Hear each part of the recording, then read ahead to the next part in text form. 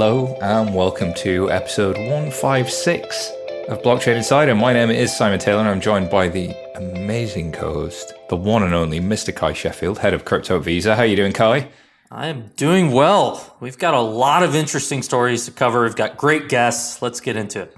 Let's do this. All right, on today's show, we're going to be talking about the New York Stock Exchange wanting to be a marketplace for NFTs, Multis building the financial backbone of crypto-native businesses and organizations, and Solana integrates Web3 auth to lower the barrier of entry for decentralized applications. This is going to be a fun one, guys. I'm excited. To dig into this, I'm joined by some fantastic guests. Making a return is Rian Lewis, author of The Cryptocurrency Revolution. Welcome back to the show. How are you doing, Rian? I'm all good, thank you. Lovely to be back on the show. Always a pleasure to have you. We've also got Thibaut, who is the CEO of Multis. How are you doing, T? I'm doing great. Thanks for having me. Thank you for being here. And, oh my goodness, I am excited to introduce to you Maurizio Magaldi, who is the global leader of crypto here at 11FS, making a debut. How are you doing, sir? I'm awesome. Thanks for having me, Simon, everyone. Thanks. No worries. Well, let's jump into the news. First up, New York Stock Exchange wants to be a marketplace for NFTs. So it said in a regulatory filing with the US Patent and Trademark Office that it wants to be a financial exchange for crypto and NFTs, competing with OpenSea and Rarible and pretty much everybody else in the crypto space. In the statement, NYSE said it has no immediate plans to launch crypto or NFT trading, but regularly considers new products and their impact. The exchange last year minted its first NFTs, but it was doing things like memorializing noteworthy IPOs like Spotify, Snowflake, Unity, and many, many others. So Maurizio, actually, as a commentator on the space, is this just big organization does a trademark, or do you think that there's more to see here? I think it's early on trying to secure some of the trademarks. I think it's a specific strategic move, but it points to an intention of actually occupying the space. I mean, they're the stock exchange. There's a lot of trading in the NFT space. It would be thought to be natural to merge into that space as well. So I think that's a good indicator. If everything's tradable, then you want to be the place where everything is traded. But Kai, as my other sense maker here, what are your thoughts when you see this? When because folks like Coinbase and FTX are really making a play at being the everything exchange. Yeah, I think the most interesting angle here is really this broader trend of the line between investors and consumers, starting to blur. And what does this mean for things like shareholder loyalty? And so I think back to, AMC was, kind of became this meme stock, and they did a shareholder loyalty program where if you own AMC stock, you get a free large popcorn when you go to a theater. And so as you have more and more retail investors, how do you provide, incentives and things that consumers would like that they get because they're an investor? Now, the problem is it's very hard to track with stock certificates. So I think the enrollment, into the AMC loyalty program wasn't very easy to do. And so, can NFTs become this loyalty play that are paired with actually owning the security or the stock for a company? I think there are a lot of fascinating products that can be built, and way too early to know what New York Stock Exchange is doing. But I think that trend and that theme is going to continue to be more powerful. Yeah, Rian, I'm interested in your views here because we have actually seen companies like Brewdog as well, a brewing company, sort of do a lot around loyalty for shareholders. Is that a macro trend? Are we going to see more of it? It absolutely is. It really is. This whole idea of NFTs with superpowers, I think we've got really hung up on or the public has got hung up on the hype that it's JPEGs, but really the utility of NFTs is things like being able to provide extra services bundled with products and so on. I've been doing some developer relations work for Boson Protocol, and we've been working with a lot of fashion houses, for example, for Metaverse Fashion Week, for global brands who are looking to bundle products and extra membership services with using NFTs with their products. Fashion's just one example, but I can totally see this idea of being able to sell NFTs that offer investors extra benefits, products and services, as well as obviously just the trading collectibles angle as well. But I think one thing's for sure, whatever they do decide to do, I'm sure it's going to be a very curated service, and they are not the sort of NFTs that we see on this exchange is not what we see at the moment on a lot of open marketplaces. Well, yes, indeed. They are a highly regulated player, as you say. And I just learned that Metaverse Fashion Week is a thing. So thank you for that, Rian. That's amazing. T, your thoughts on this one? Is this just boomers are going to boom? Because, Bakkt, which is owned by the same parent company, they're doing quite a lot of volume in the crypto space. This is not an insignificant player in the market. Well, the one thing I can tell you guys about is the amount of companies issuing NFTs coming to us. Like, this is crazy. We have so many different ranges of industry. We talked about the fashion industries.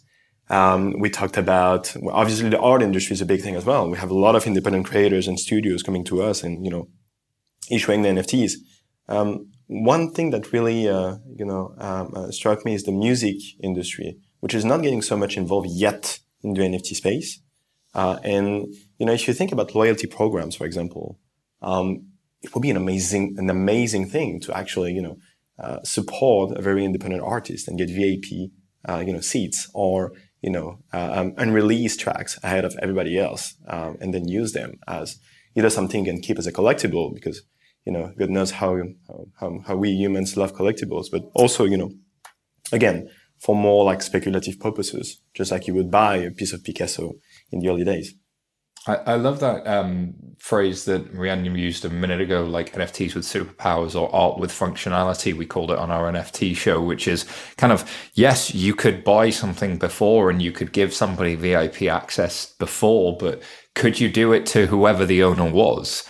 Could you airdrop it to somebody? And that's where things get really, really interesting, which is if, let's say, an artist creates a music track and then you, T, own that music track, then potentially you have VIP access to whatever they want to give, future discounts, access to arenas, whatever. But if you sell that to Rian, you no longer have access to all of that stuff that you had before. And let's say they create a new song, you're not going to get it, T, but Rian is. And there's nothing that the artist had to do to make that happen. That's all happening in the software, and that's hugely, hugely exciting. Maurizio, anything else that stood out to you about this story? I think in terms of the timeliness of things, I think there is a superpower of NFTs, which is the power of future perks. Anyone can develop a new feature in the future for whatever NFTs exist because it's all public on the blockchain. So you can add value even if you never minted the NFT. So as an organization, you can bring that audience to you regardless of whether you had any involvement in minting that collection. So I think we haven't seen yet what this is going to look like, but the fact that it exists in permanent form on the blockchain lends itself to a number of use cases. So I'm super excited about that, especially music. I was just saying, it could be one of the most powerful CRMs that's ever been created. And so when you have one CRM that can hold both, consumer commerce data, things that you purchase, as well as potentially investment data, what shares you own, like what can, in any third party can access it, what can be built on top of that, I think is one of the interesting themes. Absolutely. And if you look at even things like, if you look at Bored Ape Yacht Club or whatever, and people airdropping benefits to those members and having the idea of you have an e-commerce site and then you have some idea of a conditional commit where somebody can only buy exclusive items if they've got a Bored Ape or something like that. I mean, this stuff is just so interesting. I think we're just scratching the surface here. T's point was a good one, which is there are so many folks coming to him right now to discuss doing NFTs. And is it because of that? Brands excited by that functionality, or is there FOMO, or have you seen a bit of both? T, what do you see? depending on the industry you're talking about, I guess. I really see the art scene, the art industry getting there because they're probably the ones suffering the most from, current centralization of, the way auction houses are working, for example. So I think they get it. They get it. They know that this is going to be a new way for them to just thrive. If you're talking about fashion industries, I'm not so sure about them. I think it's mostly more some kind of marketing thing. But really, we'll probably need to dig a little bit more. And usually the big companies reaching out to us. So I think we'll discuss what Multis does a little bit later. But we're more, we're targeting SMBs, smaller companies, builders. And when we see, really huge companies, Fortune 500 companies reaching out to us because they need, an infrastructure to hold their inventory, their NFTs. Well, we kind of know that this is not, mostly because this is FOMO. They don't get yet the very deep knowledge, of the space, of the underlying technology they're using. So I would say that, smaller companies and builders are really the ones that get it for now. But 2022 is going to be a super exciting one. We're going to go beyond use cases, which consist in just airdropping new tokens for token holders, etc. We're going to see all the amazing things that we've been talking about. And surely big corporates are joining the momentum. This is unavoidable now. What will people build with the ultimate CRM? With the assets with functionality, it's hugely exciting. Kai, close us out on this one because the public stocks market, the fintech market, the share prices, crypto prices are all trending down. But it feels to me like NFTs haven't lost their mojo on the creativity side. Is that fair to say? Are you seeing something different? What do you think 2022 looks like for NFTs? It's impossible to predict, but I think one of the key ingredients here is just fun, that people are having a good time. And so I'm imagining, will there be a trading floor in person for NFTs that you could show up and how it's basically a party right now that people are hanging out with their friends online, collecting the same things. In many ways, it makes you feel like a kid again. And so I think, a lot of traditional brands are seeing the social aspect in the community, and, people aren't buying this, just, this is money they need, and, they're planning for retirement. They're buying it because it's a hobby. And it's fun, and they might be able to have upside, from it. So I think it's just a very different market than what we see, with equities or with even, cryptocurrencies. Yeah, if the everything bubble is over, people are still having fun with NFTs, and I think that's exactly where we are. All right, let's move to the next story. This one came from TechCrunch, and it's about Multis, who want to build the financial backbone of crypto-native organizations. So Multis has raised more than $7 million, led by Sequoia. Other investors include Long Journey, Sound Ventures, MakerDAO, and several angels, including the one and only Ryan Selkis and Diogo Monica, who have been guests on this show. Existing investors also participated, including Y Combinator, and originally described as a neobank for companies working with crypto. The company now intends to offer a software layer that helps Web3 organizations manage their crypto finances. T, tell us about Multis. Who are you guys? What do you do? Who are you for? And let's unpack this whole space of Web3 organizations. So in a few words, Multis, we're building an all-in-one financial app to help Web3 organizations manage their crypto assets. So essentially what we're doing is that we're helping those creators we just talked about, for example, or DeFi companies or DAOs increasingly to just have, better control and visibility, clarity over the finances, the crypto finances. So this is what we do. We're still a small team. We've been, launching the public version of the product a few weeks back. Traction has actually been huge, much higher than what we expected, including with NFT studios, to come back to our previous points.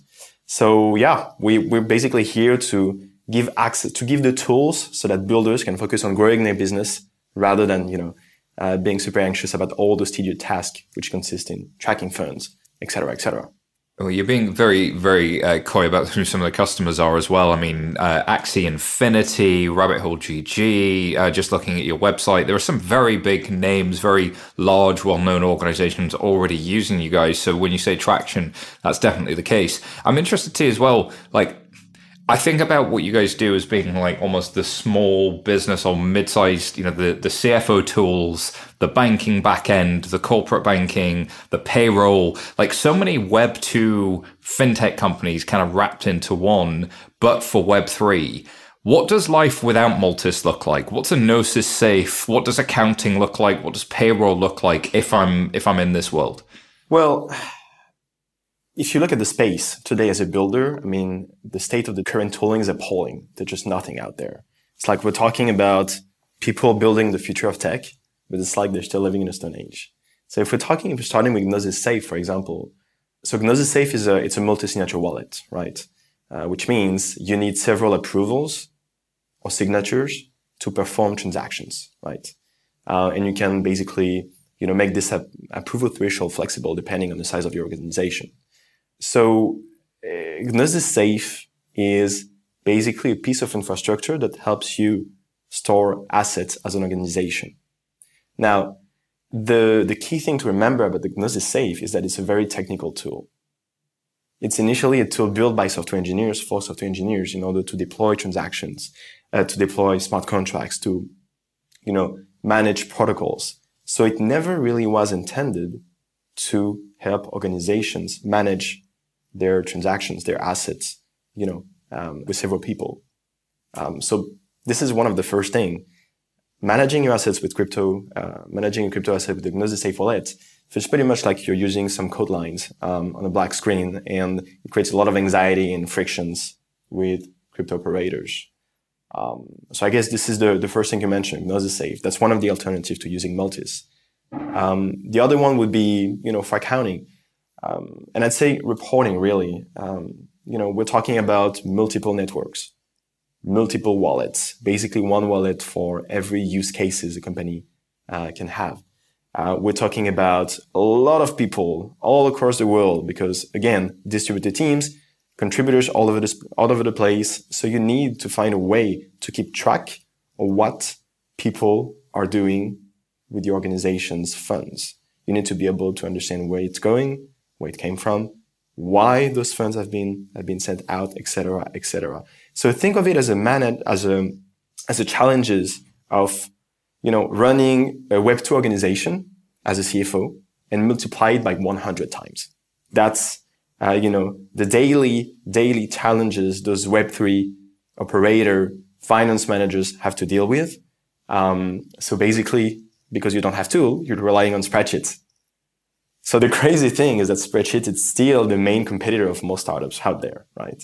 Well, it's true in Web 2 as well, and we've definitely seen that. I want to throw this open to the rest of the group because there are other companies like Utopia and many others starting to do similar things to what you do and Multis, and I think it's an important category that's starting to emerge. Kai, do you think that we'll see more of this, like CFO tooling? Do you think that the organizations that are starting to use this space are crying out for other things like it?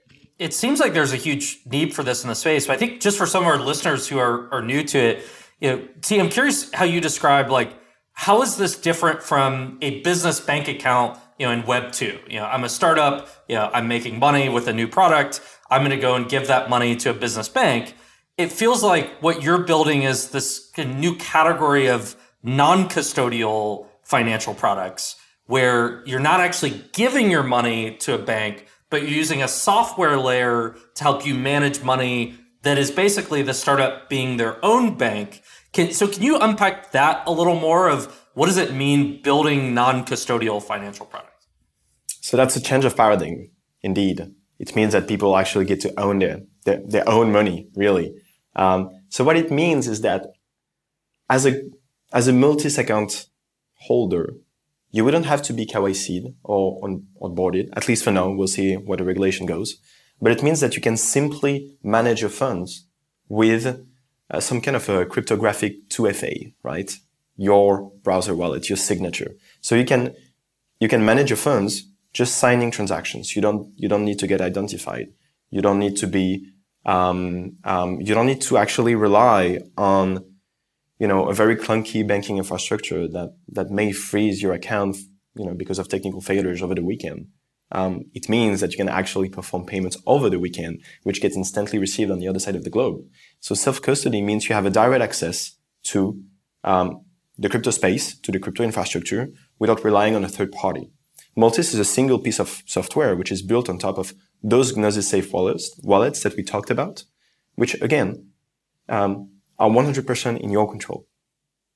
You don't need Multis to. Well, I like to use the image of. I mean, it's purely money portability.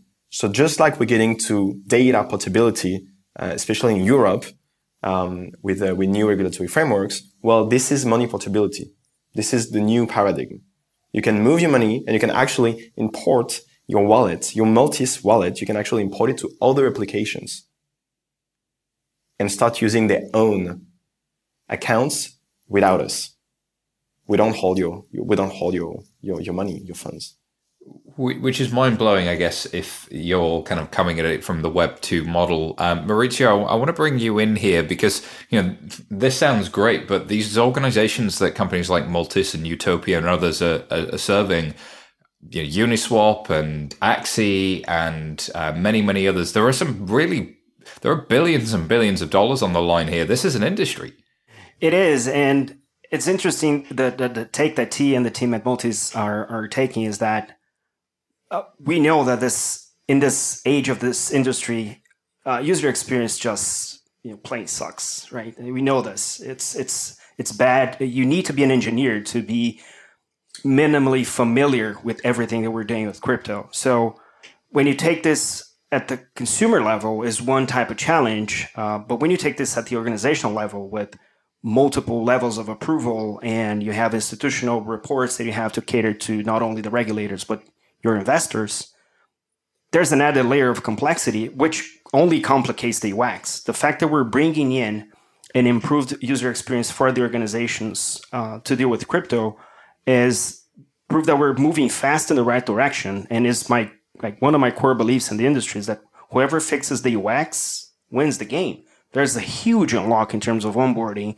if we fix this, and starting by organizations seems to be the right path, right? Because once you solve this for a medium-sized organization, you're actually onboarding tens or hundreds of people directly onto crypto, which is a massive improvement versus what we currently have. So I'm a fan of this for consumers, and I think organizations is the obvious next step forward.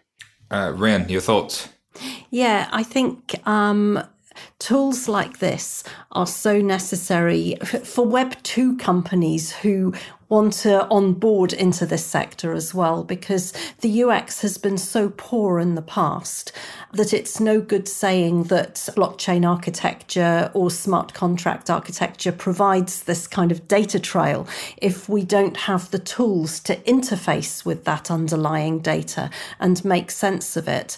And I found it really interesting that, for example, I think, T, you've got your upcoming integration with QuickBooks, haven't you? And CoinDesk is having Crypto Tax Week this week. And this is ever more, obviously, of a preoccupation for institutions, both Web3 organizations and Web2 people who are sort of starting to onboard, and having that analytic layer and all these tools that make reporting so much easier. It's crucial. It's got to be there if we're going to advance.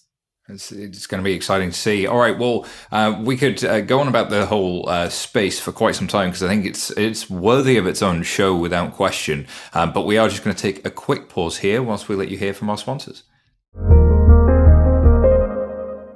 This episode is brought to you by Visa, one of the world's leaders in digital payments.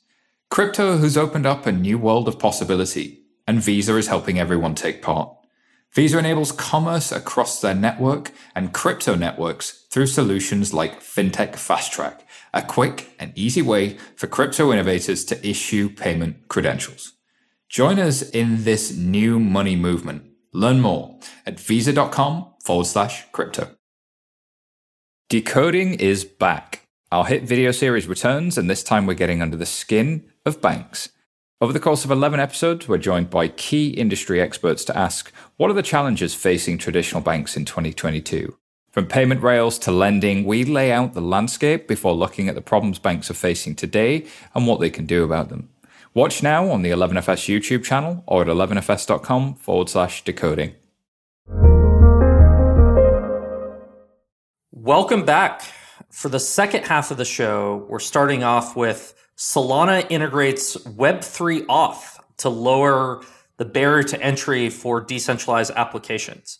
And so Solana Labs and Web3 auth have announced a collaborative digital wallet initiative designed to eliminate the prerequisites for seed phrases in crypto interactions. And so the aim is to streamline a complex process and drive consumer adoption in the Web3 sphere. And so this Solana Taurus Web3 wallet, it's a non-custodial product that enables users to access all decentralized applications and associated wallets within the Solana ecosystem. So Mauricio, I want to start with you to unpack this. I think some of our listeners are familiar with, if you're setting up a non-custodial wallet, there are these seed words, and you're writing down these seed words. How do you think about where key management is evolving and heading towards? And it seems like Web3 auth is really saying seed words, this isn't it. Like, we're not going to get mainstream adoption with people writing it down.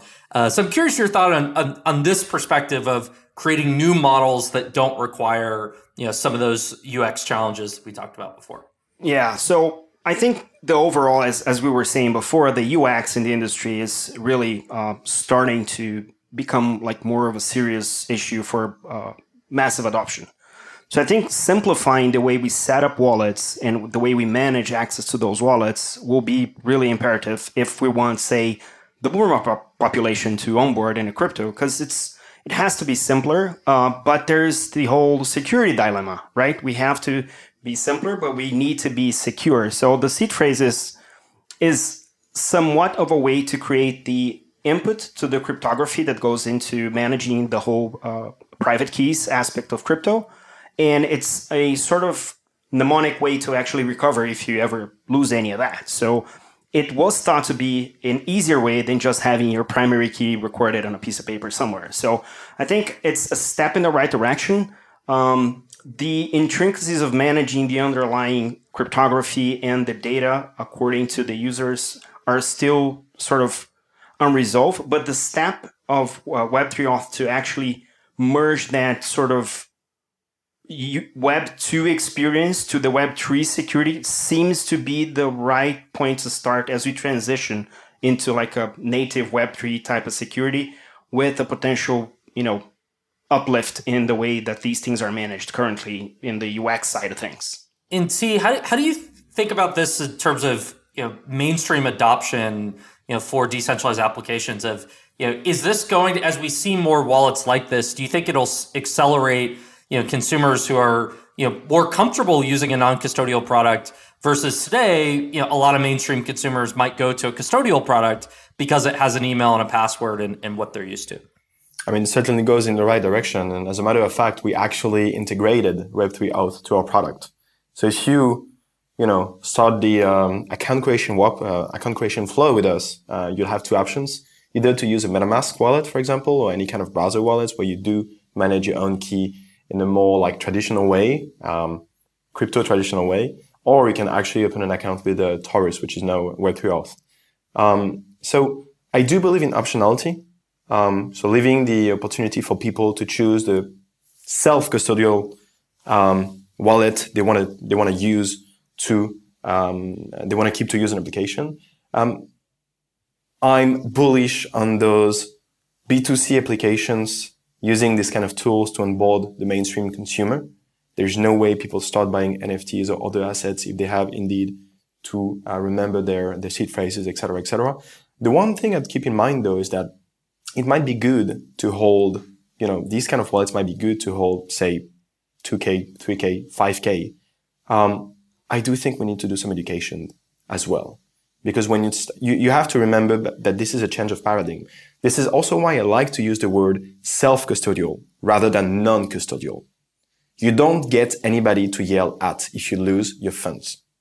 So we need to educate on people. And the only risk I see with this kind of wonderful tools that we need. Don't get me wrong. The only risk I see is that it might kind of, people might kind of lose this sense of responsibility and believe that just like with the Web 2 pattern, there's somebody there managing funds or making sure that you will get them back.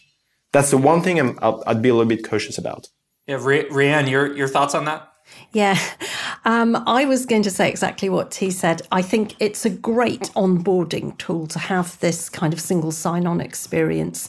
You're buying NFTs for the first time, and you maybe don't want to put people through this friction-filled experience. But it's that distinction of how much do you feel you would be comfortable having in a wallet that was although it's a non-custodial wallet, and I've looked at the Web3 auth. It's great. It's open source. They divide the sections of the key between different layers of verification between your device, the SSO network that you're authenticating with, whether that's Google or Twitter or whatever.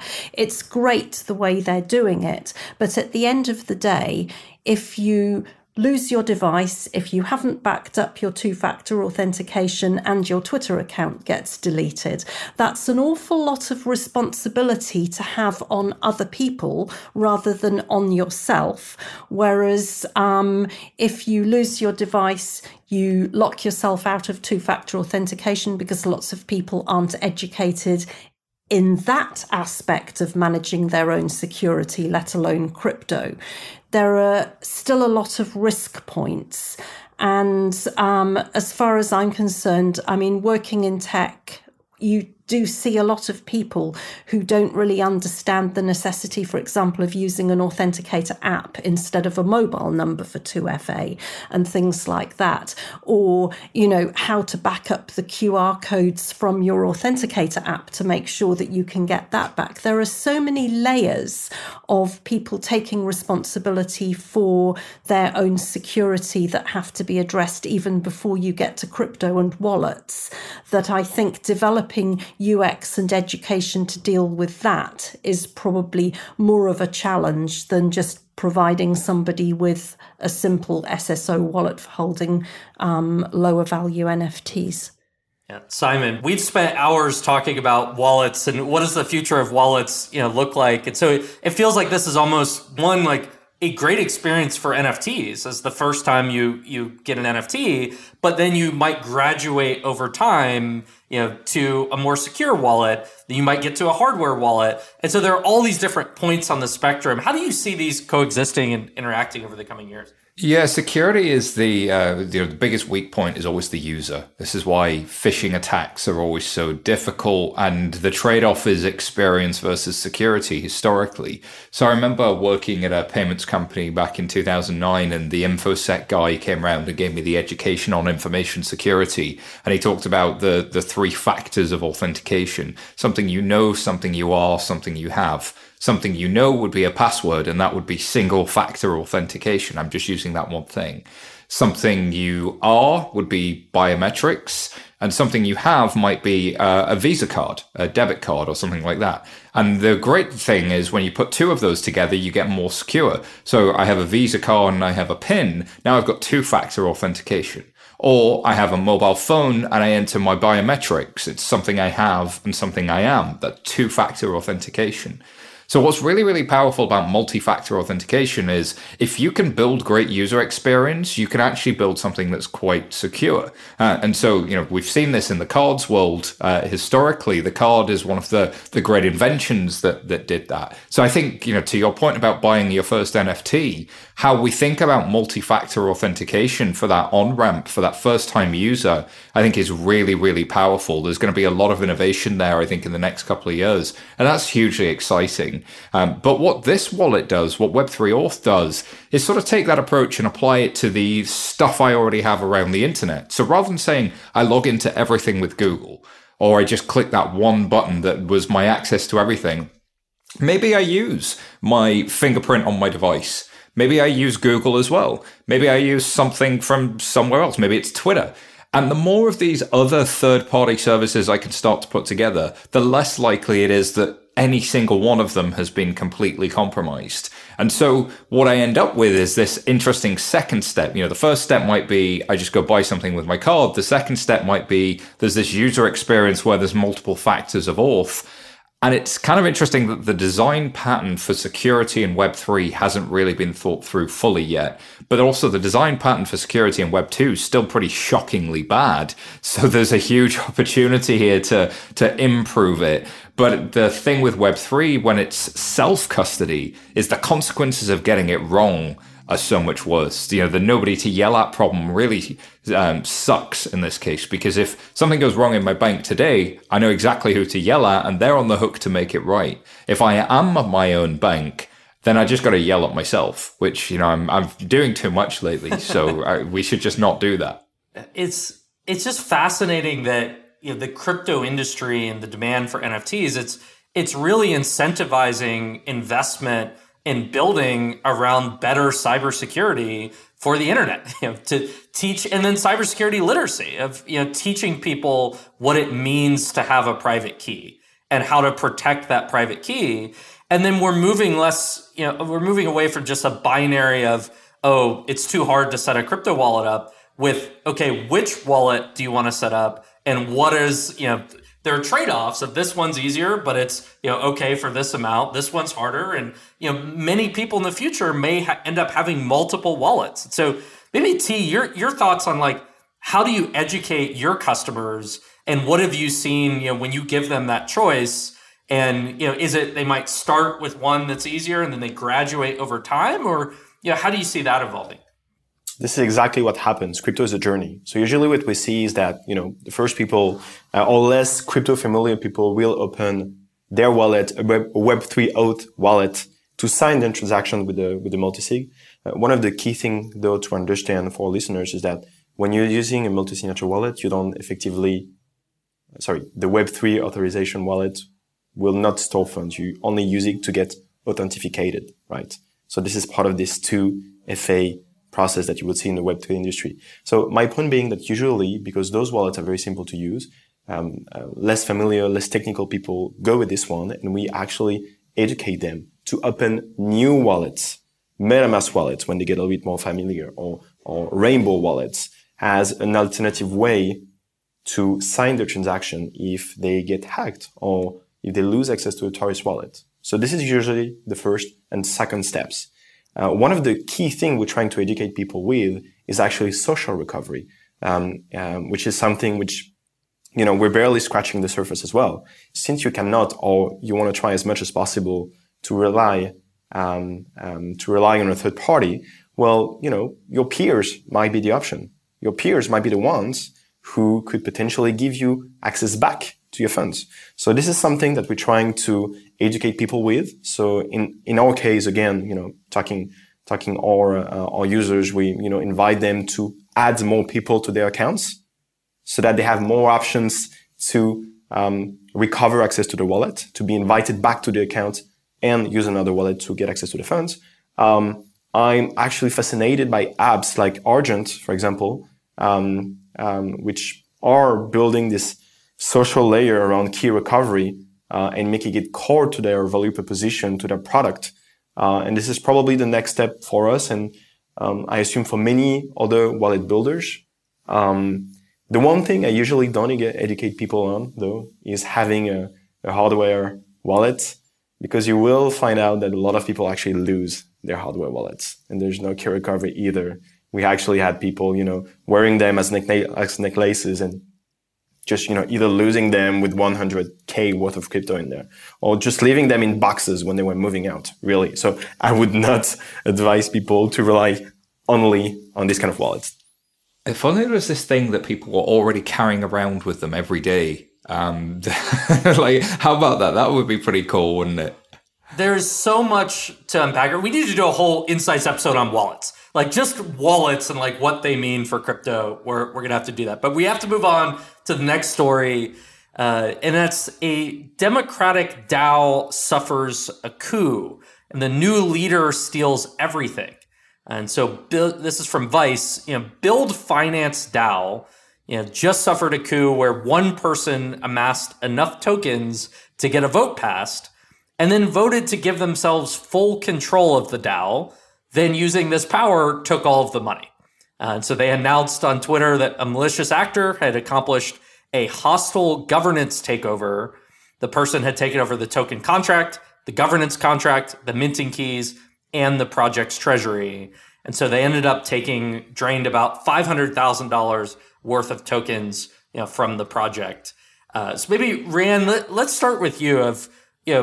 Is this the end of DAOs? Like we've seen these terrible circumstances of they're not really decentralized. Someone takes it over. Like, why shouldn't we just all give up and go home on the concept of a DAO? And what do you think about this incident? Well, just as it wasn't the end of Ethereum in 2016 when we had the DAO hack, this is just the beginning for DAOs. I am absolutely obsessed with DAOs. And in fact, last year? I can't remember. I actually won a prize in a government think tank competition about how DAOs could help local communities. And it's something I think about a lot. I think we're so early with this that these are necessary growing pains, which sounds awful and callous for the people who have lost funds. But governance bugs are something that people are going to have to think about a lot, because a DAO isn't just a smart contract. It's about people. And you're dealing with the very best and the very worst of people when it comes to governance.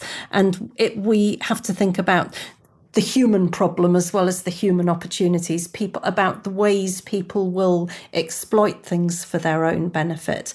I think people will learn from this, and the DAOs of the future will become stronger. I actually don't really see this as being, it's the sort of thing that hits the headlines. I think apathy rather than hacks will be the DAO killer if we see the end of DAOs. You need numbers of people to actually want to engage in the governance process. And one of the things that I've been looking at a lot with DAOs is looking at the numbers of people, even in the most successful DAOs, who engage in governance votes through Snapshot, for example. I mean, even Decentraland, which obviously is hugely successful, the Decentraland DAO has a lot of influence, controls a lot of funds, but sometimes you only have maybe 15 people voting. And that's when you think about the numbers of people who actually have voting capabilities in something like Decentraland. I'm not picking on Decentraland. If you look at any of the big DeFi protocols that are DAOs, similar thing, very small number of people voting. So I think, again, like with wallet management, it's an education process. If people want to be in DAOs, want to hold the tokens, they have to learn to use it or lose it. This has been a really harsh lesson, but I think rather than it being the end of DAOs, we're going to be reading a lot more about DAOs over the coming years. Yeah, it's fascinating how diverse different governance schemes could be. And like you can say a DAO, the idea of a token orchestrating decisions, but then the rules, the details of how that happens could be very different from one to the other. So Mauricio, how do you think about like where this is heading? Will there be standards in best practices around governance happens? How do you, like Rian said, how do you increase participation and get people to vote instead of just having a few people and everyone else sitting around? And like, what do you see as the future model for these to be more effectively governed than some of them have been to date? Well, I think in Web3 is interesting, right? Web 1, you had a problem and you lost access to stuff. Web 2, you lost your privacy. In Web 3, you lose your money. So it's different pains for different scenarios, right? And I believe that this occurrence, as much as the original DAO hack, are, as Rian said, it's growing pains, right? The fact that one actor can amass the quantity of tokens to overtake the DAO completely in a way that this was done shows that amassing tokens might not be the best way to actually select who gets to contribute or gets to vote on the DAO governance, right? So there will be models that's going to spawn from this, which will not be tied to the amount of tokens you have, but maybe the amount of participation. Then you retrofeed all of that into, okay, so if you took a vote, now maybe you can take 2 votes in the next election of whatever decision it is, right? So I think there will be some sort of retrofeed effect that will reward participation in participating. So I think that's one model that we'll see emerge. There will be others. There will be certainly degrees of contribution, degrees of collaboration, as much as we're seeing with other things, as much as the DAO tooling improves, more data points can be gathered to actually decide, how much a vote is worth in any decisions. So I think it's a big, painful learning process, but I think the fact that this is happening and getting into the headlines and having people discuss about it within and outside of DAOs is important for us to mature the model. And as everything in this industry, this is transitional. And the way we're tackling this by speaking about it is probably the best way to do this. It's an open source world, and discussing these things openly is what will get us, over the line. Yeah, it seems like the token distribution, has to be, well thought out of, how are people getting access to them? And then the ability to earn tokens instead of just buy them is another element. But there's also this notion of just the interface and the user experience challenges of figuring out what's going on and following a DAO. And, Simon, I know you're in plenty of Discord groups these days. How do you think about just the challenge of keeping up and knowing when a vote is happening? And is that an opportunity? Will there be more tools that are built where it's more like your LinkedIn feed where you can see what's happening with DAOs instead of a mess of Discord notifications? Completely. Often the only way I know a vote is happening is somebody hits my DMs and goes, dude, please, can you just go vote on the snapshot? Because, we're waiting for you. And it's like, okay, sorry. You airdropped me a bunch of tokens and, that was on you, not me. So I'm trying to help out over here. But yeah, look, if we step back for a second, governance has always been hard. With companies, we developed some norms. In the past few years, Web2 startups developed the difference between preferred stock and common stock, and then kind of option pools. And that's fairly well understood of what's the preference stack look like on shareholdings, and what does that mean? But founders still mess up governance. Founders still fall out with each other. Companies that go public still have activist investors. You don't solve governance because you monetized it. But what's really the flip side of this hack is, to Rian's point, is yes, it's a real shame for anybody who's lost money, but the experimentation is forcing us to think about different models, and that's exciting. So we don't want one token, one vote necessarily as the only answer. It might be an answer. But do I want token oligarchs that just can move a single DAO as they see fit? Probably not. But tokens are these remarkable, flexible technologies. You can make them non-transferable. You don't just have to have one type of governance token. You could have a token that leads to airdropping another one for just contributors. You can say that only contributors get to vote on this thing, but other people get to vote on this thing. We will see the sophistication of this space really start to improve on the what can you do at the infrastructure level. And I love that point, Kai, about there needs to be a good summary. There needs to be a feed. TLDR this stuff for me, people. We are my information diet is already the top of funnel of that thing is ridiculous. So help me with a filter, please. That is my plea to the whole world. Or can we just stop doing stuff for a month so I can catch up? That'd be nice. That's not going to happen. T, your final thoughts on this, and we have to move on. You have customers who are DAOs that are using your platform. Well, founders are extremely anxious and stressed about those governance questions. Most of the time you have hackers starting to build a protocol, and then they're like, oh, okay, we have to have people involved. And they start, hacking around the different kind of governance things. One of the key issue we see with governance these days is how long it takes to actually make a decision. So you actually have DAOs and protocol teams who tell us, wow, maybe we decentralized a little bit too soon. right? So this is a core theme we see in the space. Because we know that in order to issue tokens, in order to get some traction and visibility, we need to decentralize the development of the protocol, rush things out. We leave, room for hacks, for breaches. The one thing with a smart contract is that once you deploy it, once you launch it, there's no going back. It's live. This is it. So you have to be sure that everything is sound. And I guess what we see a lot is a new generation of protocol builders who wants to think about governance in a much more deeper way, where they start to create value when they want to maximize the skin in the game of the people, the stakeholders actually using those protocols. And only then do they decentralize governance. So I guess this is an intermediate step that is very often neglected for the sake of launching of token and getting traction and visibility. Hence, DAOs being hacked or funds being misused.